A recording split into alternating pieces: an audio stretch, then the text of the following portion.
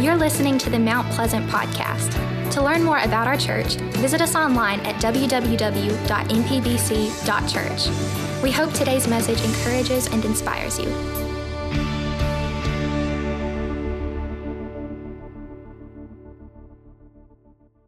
This morning, as Kara mentioned, we're going to begin our new series, Christianity 101.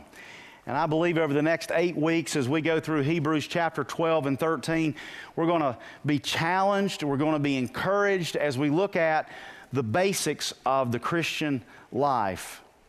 We're going to see it by way of a runner. We're going to see that today in our passage. In essence, we're all runners, whether we realize it or not. You know, it's interesting when you study the New Testament, you see all sorts of metaphors describing the Christian life. You see where Jesus said, I will make you fishers of men, fishermen. You see where there are farmers, those who reap and sow. Christians are described as boxers. Paul said, I don't beat the air aimlessly. Christians are described as warriors, soldiers, and we put on the armor of God. But perhaps the most used in the New Testament metaphor of the Christian life is that of a runner.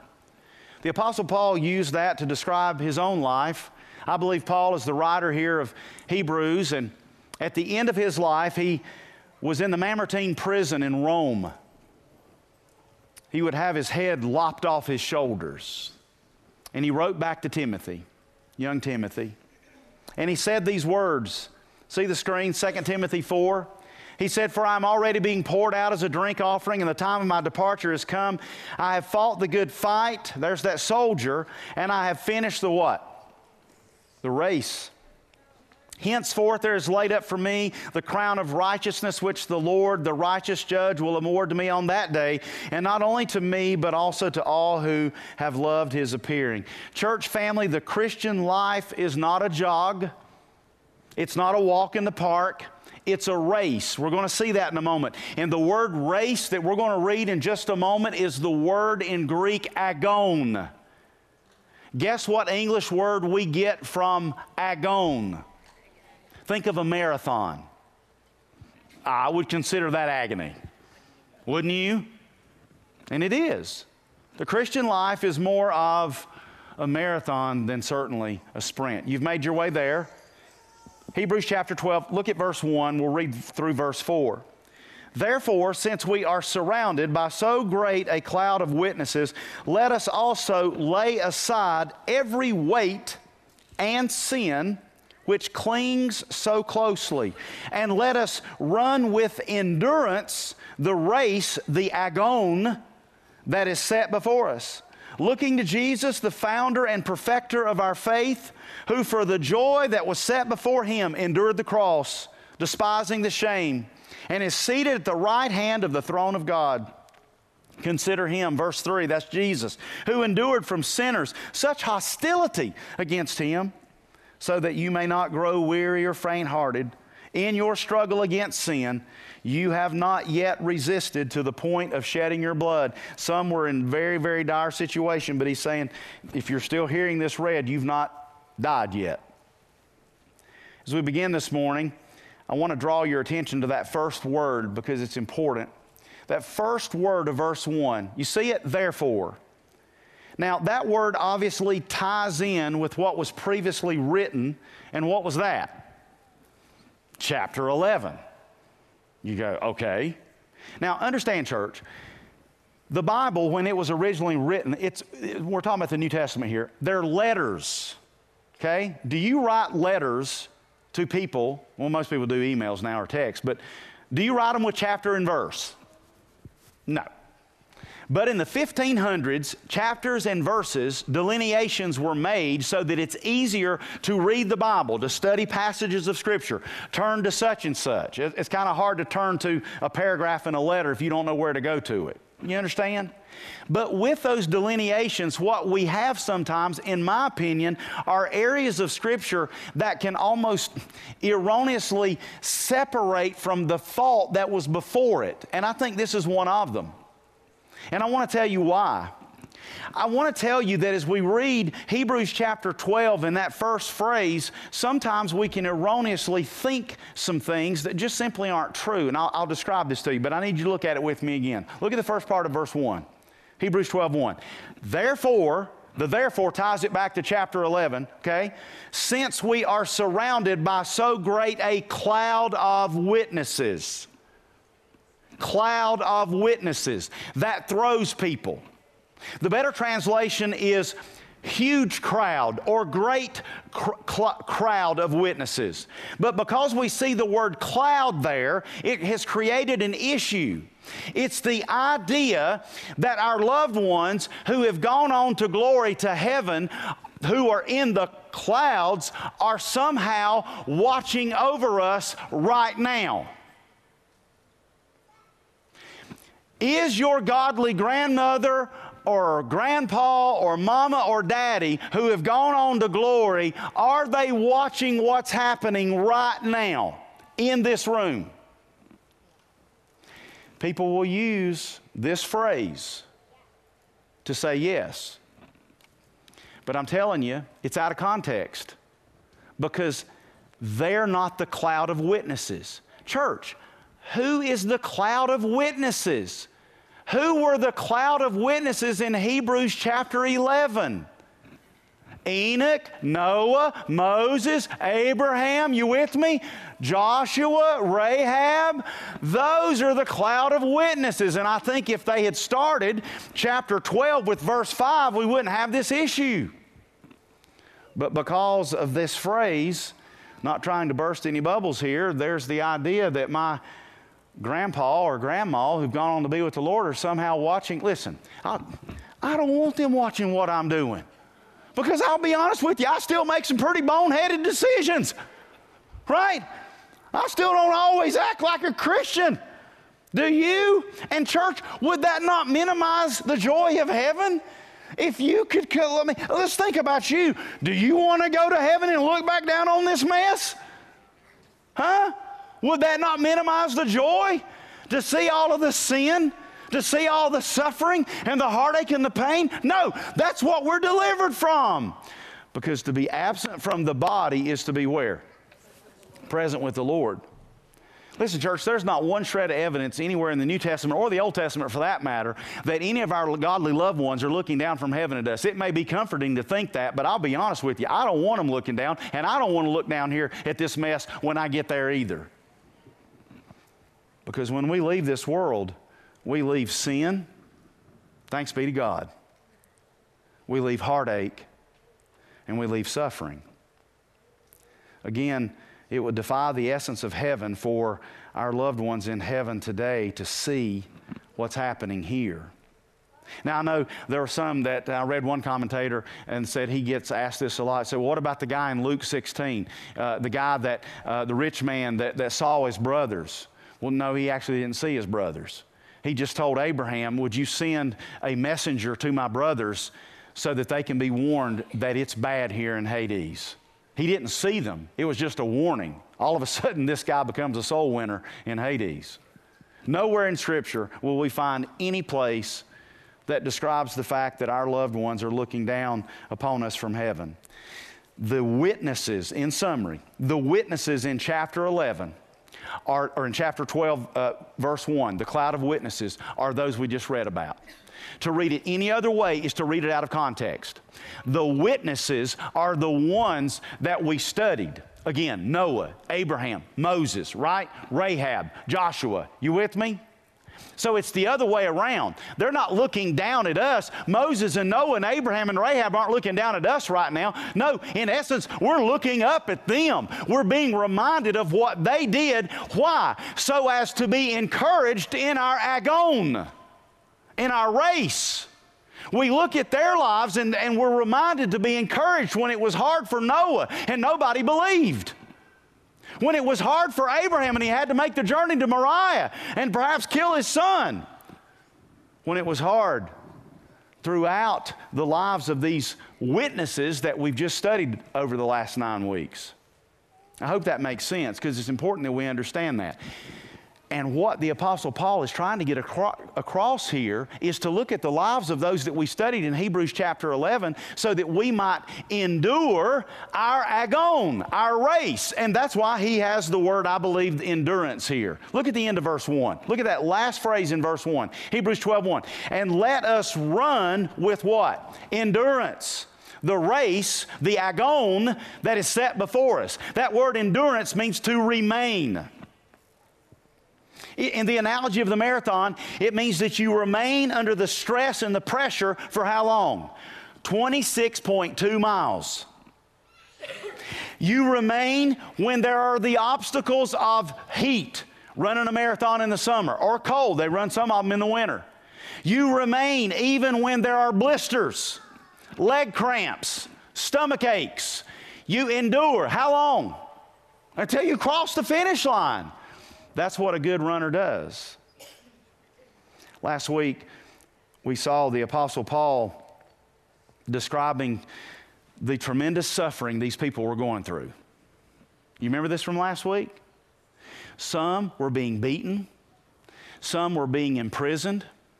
Some had lost literally everything. They were living in caves. They were destitute. And some were losing their lives. And Paul says, continue with endurance the agon, the race. Don't quit. Endure. Remain to the end. It's the doctrine of the perseverance of the saints. But I'll be honest with you, church, I don't like suffering. Anybody in the room says, yeah, I like to suffer. Okay, you're crazy. Okay? None of us in our flesh like to suffer. That's why I think of in running races, I would prefer the run the 100 meter, like Usain Bolt. You know Usain Bolt, he held the record for the 100 meter for so long. See, he can smile. He only has to run 100 meters. And look how big he is. Look how strong, look how muscular he is. And you can carry that kind of weight to give you that kind of quick burst of power for 100 meters. But do you carry that kind of weight as a marathon runner? I've never seen a marathon runner built like that. You know how a marathon runner is built? Like this little lady. That's the lady who won the Boston Marathon back in the spring. She's from Ethiopia. I love the lady's name. I looked it up. I want to know who she was. Her name is Worknesh Defega. Worknesh, W-O-R-K-N-E-S-H, work, yes. But look at her body. She's a thin little thing. She's not overtly muscular, right? Because she needs to carry as little weight as possible. A marathon runner, they do not carry a backpack with water. Will they need water or some sort of, Powerade or something? Yes, but they get that at the stations. But they don't drink too much. They don't overdrink because they don't want to get sloshy. You know what I'm saying? They carry as little weight as possible. And that's how they can endure to the end. That's the first part of the verse. Look at it again. Hebrews 12:1. Now watch this in context.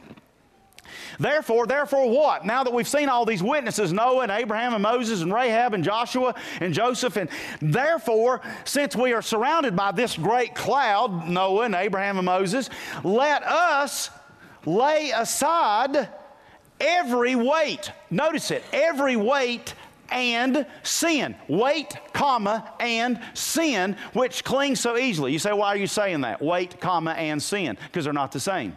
I thought they were.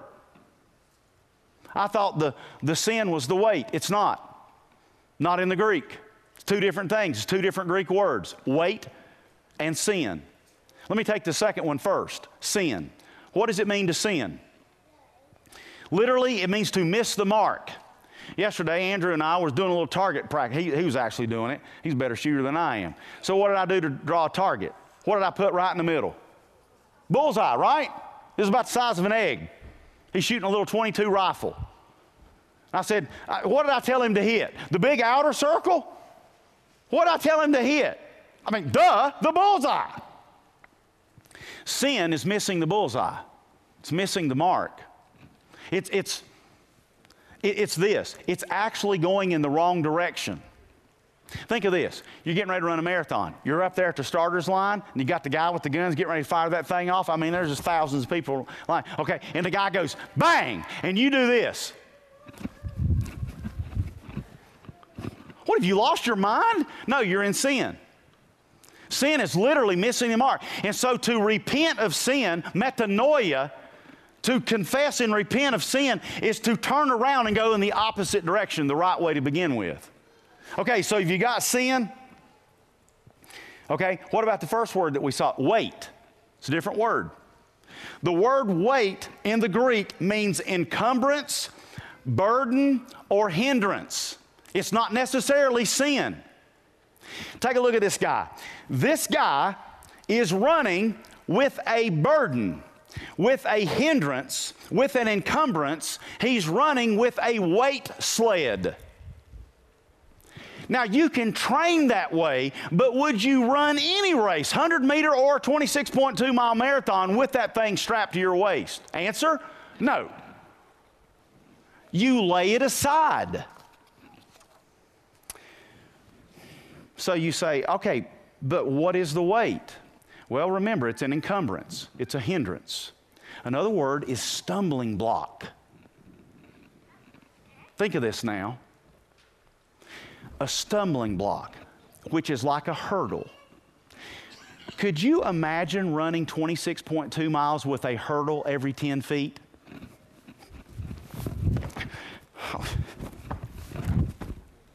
Could you, how hard would that be? Oh, it'd be crazy. It'd be almost impossible. So if the weight is not sin, then what is it? It's anything that hinders us and holds us back. And it could be something good. It could be something like your job. But it's become a hindrance in your life because you overwork. You're working so many hours that your kids don't even know who you are. You're working so many hours that you can hardly ever even attend church. It's an anomaly that you're even here today. And it's not that that work is a bad, you understand? It's not that it's a bad thing, but it's good, better, best. What is the best? It's whatever that's stuck down here in the good that can become a hindrance, that can become the weight. It could be your attitude. Maybe you got a bad attitude. Maybe you're moody all the time. It could be that you're in debt because you cannot tell yourself no. It's just so easy to click, right? On Amazon. And somebody showing up at your house like every day. You got Amazon Prime and you use it. You know what I'm saying? And you're in debt up to your eyeballs. And it is a burden. It is a weight in your life. It doesn't mean that any of those things that you've bought is bad, that it's sinful. It's just, it's become a weight in your life. And so when you have that weight, this is how you look. We become burdened down. And so it can be an attitude. It can be a job. It can be materialism.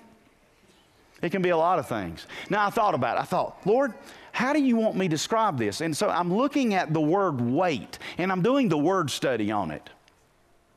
And I'm finding that word stumbling block is where it's used in other passages in the New Testament. So I started looking at it. I want you to see this too. I want you to understand what this actually means and how this applies to us as runners in the race. And to do that, I'm going to have to take you to a couple of places to tie this together, to cross-reference this. First places I need you to turn with me is to Romans chapter 14. Romans chapter 14. We're talking about the weight or an encumbrance or hurdles. Okay? Now, as you're turning there, I want to remind you of something, that we are not running this race alone. You know, at the start of a marathon race, they bank them all up there at the start-finish line. You see this? See the image of this? This is us, church. That is the family of God, okay? And we're all in this agon together. Now, there are going to be some that are ahead of us. They're just stronger in the faith. There's going to be some that run right beside of us. And there are going to be some that are behind us. And who's going to be in their vision as they're running? I am. You are. And they're watching. That's part of the weight. It not only affects us, but potentially becomes a stumbling block, a hurdle for others. Are you with me? This is how this ties. This is how it ties to weight in Hebrews 12:1, okay? You've made it to Romans chapter 14. Now let me set the scene. Here was the issue. We're talking about meat here. Meat, yes. In Rome, it was pagan, so ungodly. And they had all these idols, okay, in the streets of Rome. They had all these little figurines and stuff. And they would literally, we burned this note a minute ago. Did y'all smell the smoke? Okay.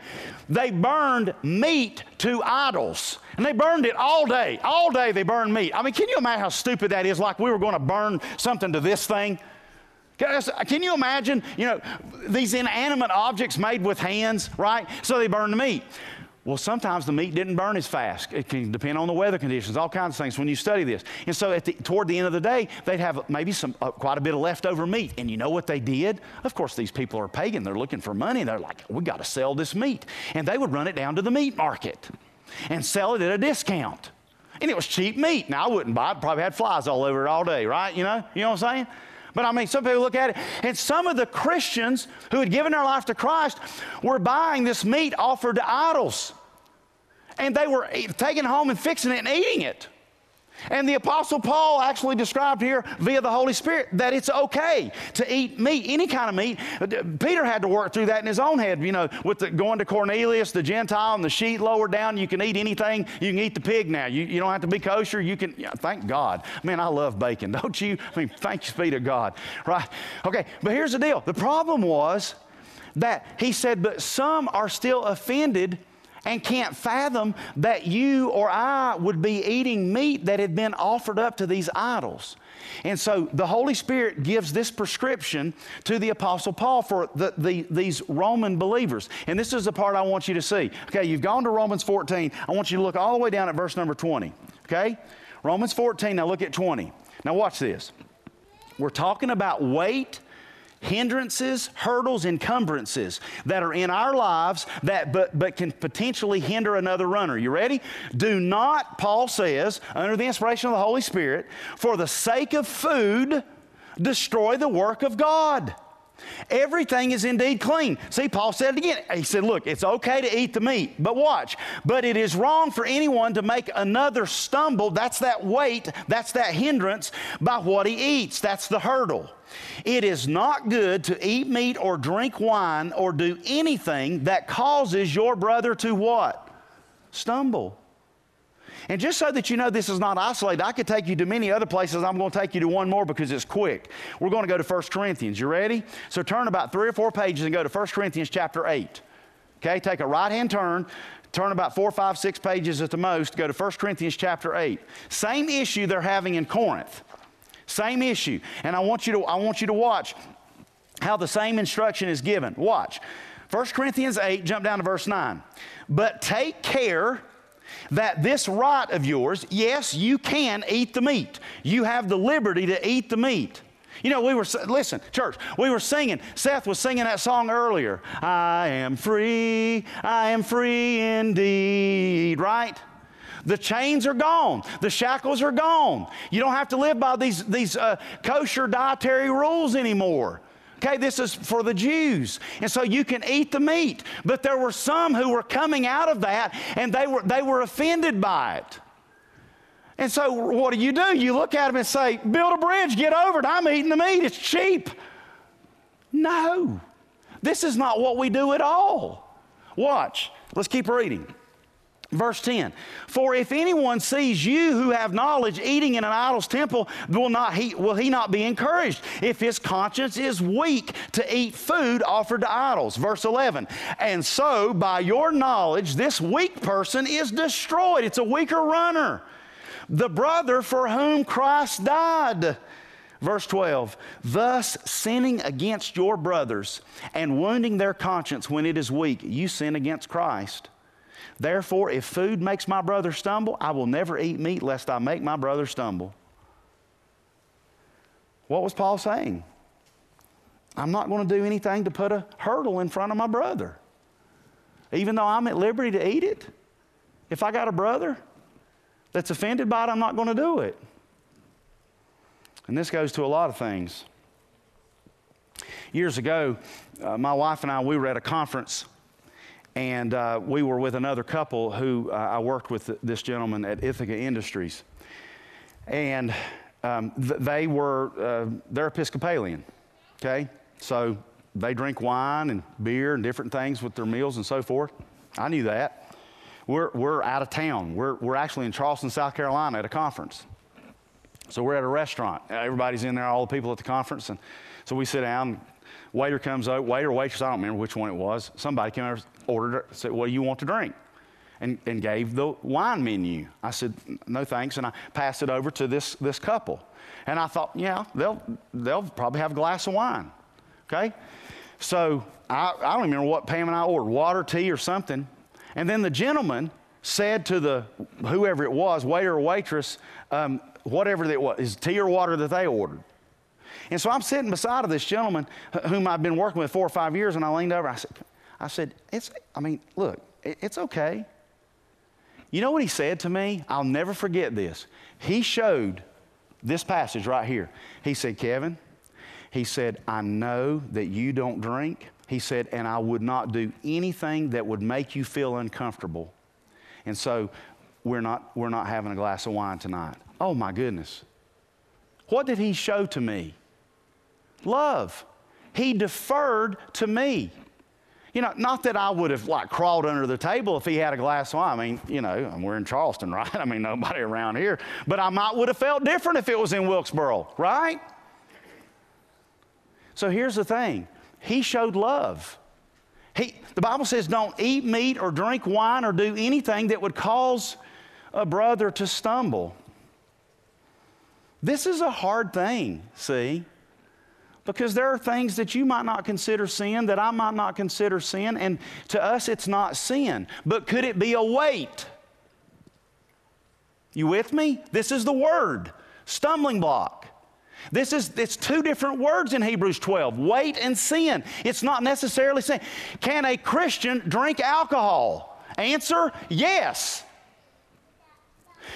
The question is that potentially going to be a stumbling block for someone? Let me give you an example. I walk out of the ABC store down here at the 421-16 stoplight with a 5th of Jack Daniels. Is that going to be a stumbling block? Some of you are going, I don't want to say. Yes, it is. It's going to be a stumbling block. So I'm at liberty to drink a 5th of Jack Daniels. But you know what? The Bible says this about alcohol.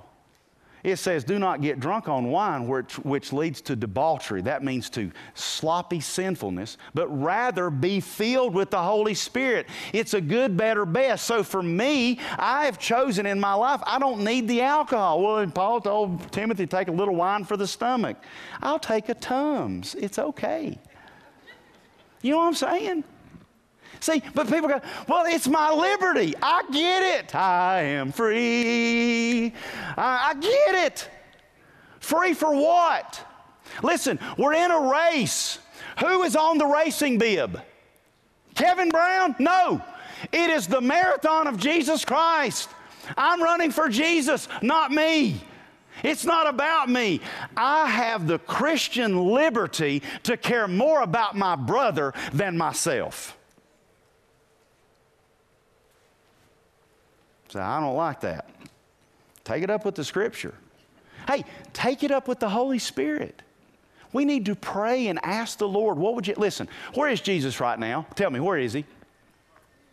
He's in heaven, right? He's on the throne. He's at the right hand of the Father. So the Father and Jesus are in heaven. I get the Trinity, you know, they're one, but there's literally, read it in Revelation 22, there's 2 separate thrones, okay? So there's going to be the throne for the Father and the throne for Jesus in heaven. I have no problem with that, okay? Actually, the New Jerusalem. Where is the 3rd person of the Trinity now? When you accept Christ by faith inside of you, right? So who's helping you run the agon? The Holy Spirit, right? And so ask the Lord by way of the Holy Spirit, Lord, is this going to be, I appreciated my brother. He's a brother in Christ. We have different views on a lot of different things, believe me. But he did not want to offend me. I have such great respect for him for that. That he chose to sacrifice what he would normally do so as not to be a stumbling block potentially for me. You know, as I was thinking about this, I was thinking about all the things that can be stumbling blocks. You know, the way we dress, right? I was thinking about the way that we talk. You know, like at the ballpark. You know, when the refs got the call wrong, like all night. You know what I'm saying? Oh, and you're not cussing, but you've been talking about his mama for 2 innings. And the person that's sitting 3 rows over goes, "Isn't that Pastor Kevin? He's about to blow a gasket." Could that be a stumbling block? Yeah, it can be. That's why when I go to ball games, I sit on my hands. Because Lord help me if I get started. Oh. We can be a stumbling block to our kids, Mom and Dad. We can act one way here in God's house and a whole nother way at our house. And those mixed messages, man, it messes up the kid. We don't want to give mixed messages. We can be a stumbling block. I don't want to be a hindrance to anyone. Listen, our job as Christians in this race is to run for Jesus, not ourselves. We represent Jesus. And so, church, whatever you and I do, allow, condone, or justify that gets in the way of another believer, and the Holy Spirit convicts you of that, then lay it aside for your brother. See, it's what we tolerate that the Holy Spirit convicts us of that eventually can imprison us. It's what we tolerate that the Holy Spirit convicts us. You ever felt the Holy Spirit check your spirit? And you go, yeah, but I want to do that. But maybe not in this occasion. Maybe not in this instance. That might not be the best thing to post, or that might not be the best thing to say to the referee about his mama. You know what I'm saying? And so we don't do it. As I was writing this message, my phone buzzed on my side of my desk, and I reached to get it quickly because it had buzzed 3 or 4 times, and I was finishing a sentence, and I hit it, and instead of picking it up, I knocked it against the wall.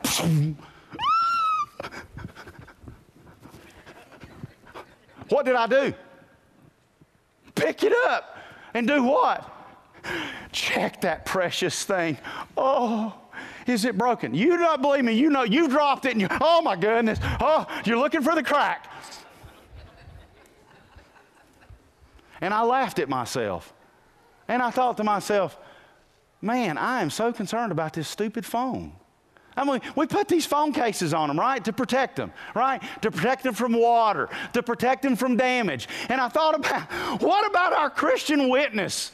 What about our Christian testimony? Maybe we need a Christian phone case.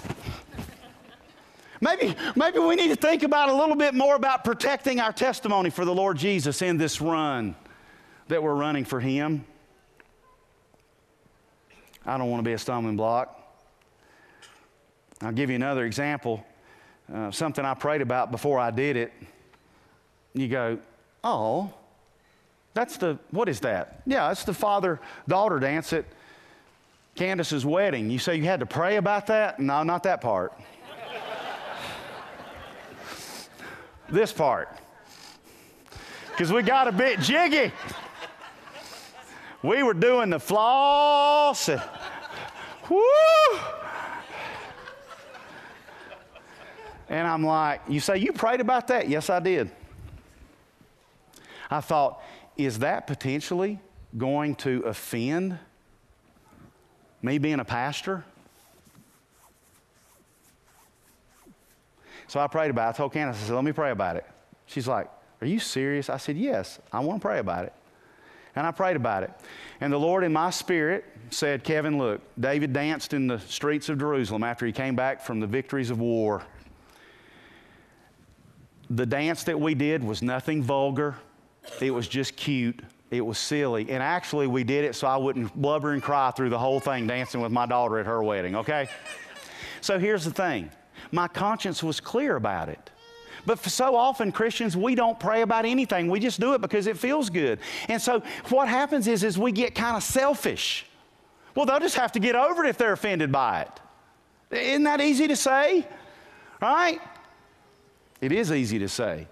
But do we care more about our brother? Because we're running, the bib says Jesus Christ on it. It's not about me. Kevin Brown, this is how I see Christian liberty. It is my Christian liberty to be free to do that which will help my brother in Christ who might be weaker than me continue on in the journey even better, and I don't cause them to stumble. That's how we're to look at it. That is Scripture. That is the weight that is described in Hebrews chapter 12. The point is that I prayed about it. We need to pray about stuff, folks. Stuff before we post stuff before we talk about the referee's mama. Don't be talking about his mama unless you know her. I mean, and then you maybe can, but not in a derogatory way. Who are we to look to? Jesus. See verse 2? This is the key. We are running the race, how? Verse 2, the agon, looking to Jesus. Verse 2, the founder and perfecter of our faith. Some versions actually say the author and the finisher of our faith, who for the joy that was set before him did what? He endured the agony of the cross. And he said, it's okay. I know I'm going to be shamed in this. I know it's not going to bring me pleasure and joy because it's going to hurt. But he saw that he was going to be seated once again, see it at the right hand of the throne of God. Consider Jesus who endured from sinners such hostility against himself so that you may not grow weary or faint-hearted. And that was what Paul was writing to these first century Christians who were being chained up, beaten, lost their homes. And he said, be reminded of all that Noah went through. Be reminded of what Moses went through. Abraham on Moriah, that gut-wrenching season of the knives in the air, ready to plunge into Isaac's heart and endure. Because Jesus did. Jesus endured. Who's at the finish line of this race? Jesus. Jesus is at the finish line. Where's the finish line, church? We just read it. At the throne of God. That's the finish line. And that's where we're to look. How long did Jesus run this race? 33 years. The Bible says there, looking unto Jesus. That word looking in the Greek means to consider. And it's not a passing glance. Listen, you're Usain Bolt and you come out of the blocks. Where are you looking? Where? Tell me. In the stands. No, the finish line. You're at 26 miles and you come around the bend in that 26.2 miles and then you see it, the finish line. That's where you're looking. I mean, because you're in agony. You're just trying to get there. But the finish line does what? Talk to a runner that's run a marathon. I have no idea. But a marathon runner will tell you when they see the finish line, it is a bolt of adrenaline. And they will finish that. To the point that even if they'll crawl to the finish line if they have to. You've seen people crawl, I have. You've seen people crawl to the finish line. They see the finish line and it motivates them to get there. Our finish line is Jesus Christ in glory. You know, I live on Boone Trail. Several of you live on Boone Trail as well. Now, who was Boone Trail named for? Oh, yeah, good old Daniel Boone. Yeah, Daniel Boone, good old Daniel. You know, it's crazy. 150 years ago, Daniel Boone pioneered and trailblazed his way to the Cumberland Gap, coming right by where my house is today. How about that? Daniel Boone was a pioneer, and he marked the way. We call it Boone Trail now. 421 is Boone Trail.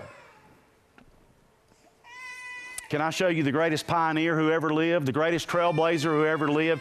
Jesus Christ, the greatest trailblazer who ever lived. And Jesus was not cutting down trees, he was dying on one. And he blazed the trail to heaven. He blazed the trail to glory, not with surveyor's tape, with his blood. And so a trail marker, by the way, Boone Trail actually starts down at Walgreens right in front of the hospital. Did you know that? Go down there and see the trail marker. How about that? Next time you're down there at Walgreens at that stoplight below the hospital, look at it. And that's where it runs. Jesus Christ, his trail markers are a bloodstained cross and an empty tomb. And you know what he says? Dorothy said, follow the yellow brick road. Jesus said, follow me. Follow me.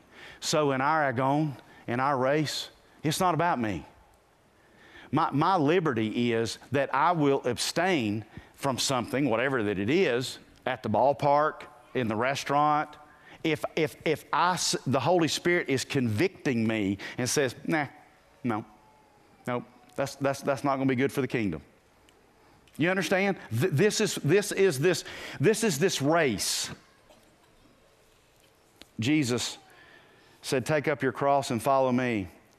And how did Jesus endure to the end? I love the way the artist did this picture. Where is Jesus looking to? Take a look at it again. Where is Jesus looking to? Heaven. He's looking to his Father. The agony that he was in, but do you know what he saw? He saw the throne of God, and he saw the seat from where he had come, the right hand of the Father. And that's where his eyes were fixed. And he finished it. The word finisher or perfecter there in Hebrews chapter 12 is a word in the Greek that's telote.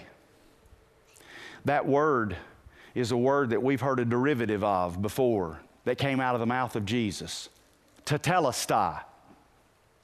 Any Bible scholar know what that means? What did he say the last thing he said on the cross? Tetelestai. 3 words in the English. It is finished. He is the trailblazer, and he finished the trail, and it ends in heaven. And you follow, and I follow Jesus. And we lay aside anything that will slow us down or a brother in Christ, and we run to the finish. Amen? Thank you for joining us for today's message. Find us at www.mpbc.church and on Facebook at facebook.com/mpbcnc. Have a great day, and we hope you'll join us again next week.